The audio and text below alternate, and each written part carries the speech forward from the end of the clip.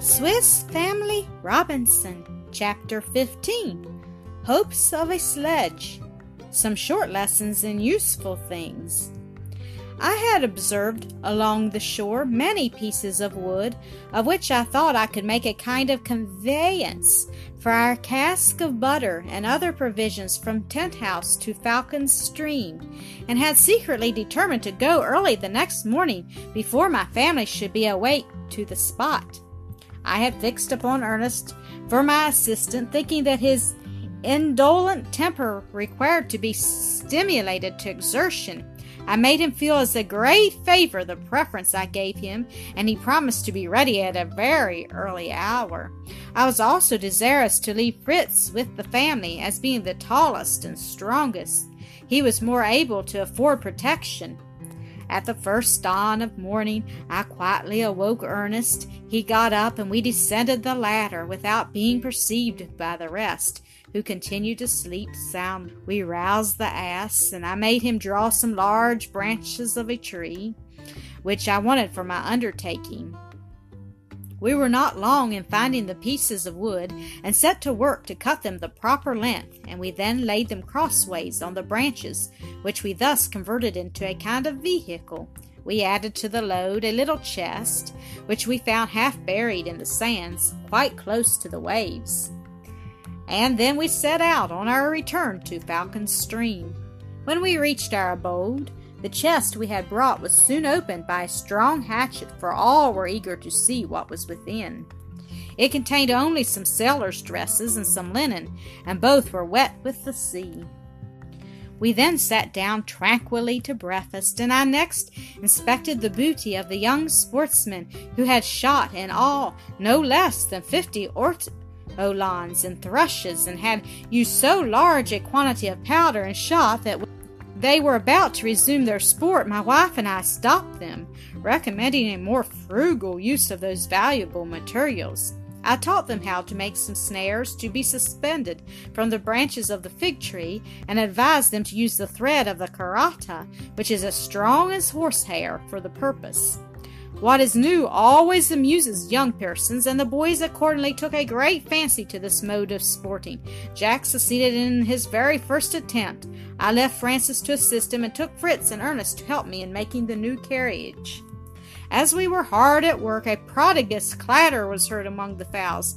The cock crowed louder than the rest, and the hens ran to and fro as if pursued.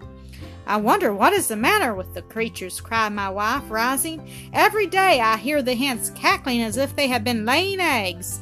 At this moment Ernest happened to look at the monkey, and remarked that he fixed his piercing eyes on the hens, and when he saw my wife approaching, driving the hens before her, he jumped quickly into a hollow place under one of the roots of the tree and hid himself. Ernest was at the place as soon as he, and caught him with a new-laid egg in his paw, which he was going to conceal. The monkey sprang away to another hole, and Ernest followed her. Here also he found some eggs, and brought them in his hat to his mother, who received them with great pleasure. The monkey, greedy of such food, had seized the eggs as soon as the hens had laid them. We inflicted no other punishment upon him for this little piece of knavery than that of tying him up when the hens were about to lay. My wife expressed her joy at this new acquisition, and soon collected a great number of eggs, and we waited with impatience for the time when the hens would sit, in the hope of seeing their species multiplied. In the meanwhile, Jack had got up into the tree, and had suspended some of the snares to the branches to catch the little devourers of our figs. He came down again to bring us the acceptable intelligence that our pigeons had made a sort of nest there of some dry grass, and that it already contained several eggs. I therefore forbade the boys from faring any more in the tree, for fear of alarming or wounding these gentle creatures. I also directed that the snares should be frequently examined, to see that the pigeons were not caught in them, as they might be strangled in their efforts to get loose. My sons had all murmured a little at my prohibition of the gunpowder, and little Francis, with his innocent face, came running to tell me that he was going to ask his brother to help him to sow some gunpowder, that they might have plenty. We all laughed heartily at the idea, and Professor Ernest did not overlook the occasion to display his science. During these arrangements, the boys and I had been busily employed. Our work was completed. 2 bent pieces of wood, the segments of a circle, which I fixed in their places by a straight piece of wood, placed across and firmly fixed to the bent pieces in the middle and at the rear, formed the outline of my machine. I then fastened 2 ropes in front, and here was a sledge as perfect as could be desired.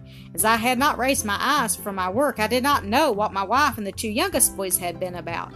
On looking up, I perceived that they had been stripping off the feathers from a quantity of birds which the boys had killed, and that they afterwards spitted them on an officer's sword, which Fritz had fancied and brought from the ship, and which my wife had turned into this useful kitchen utensil. I approved of the idea, but I blamed her profusion in dressing more birds at once than we could eat. She reminded me that I had myself advised her to half roast the birds before putting them into the butter to be preserved for future use. She was in hopes, she said, that as I had now a sledge, I should not fail of going to Tent House after dinner to fetch the cask of butter. And in the meanwhile she was endeavoring to be ready with the birds. I had no objection to this, and determined on going to Tent House the same day, requesting my wife to hasten the dinner for that purpose. She replied that this was already her intention, as she also had a little project in her head, which I should be informed of at my return. I, for my part, had one too, which was to refresh myself after the heat and fatigue of my laborious occupations by a plunge into the sea. I wished that Ernest, who was to accompany me, should bathe also, while Fritz was to remain at home for the protection of the family.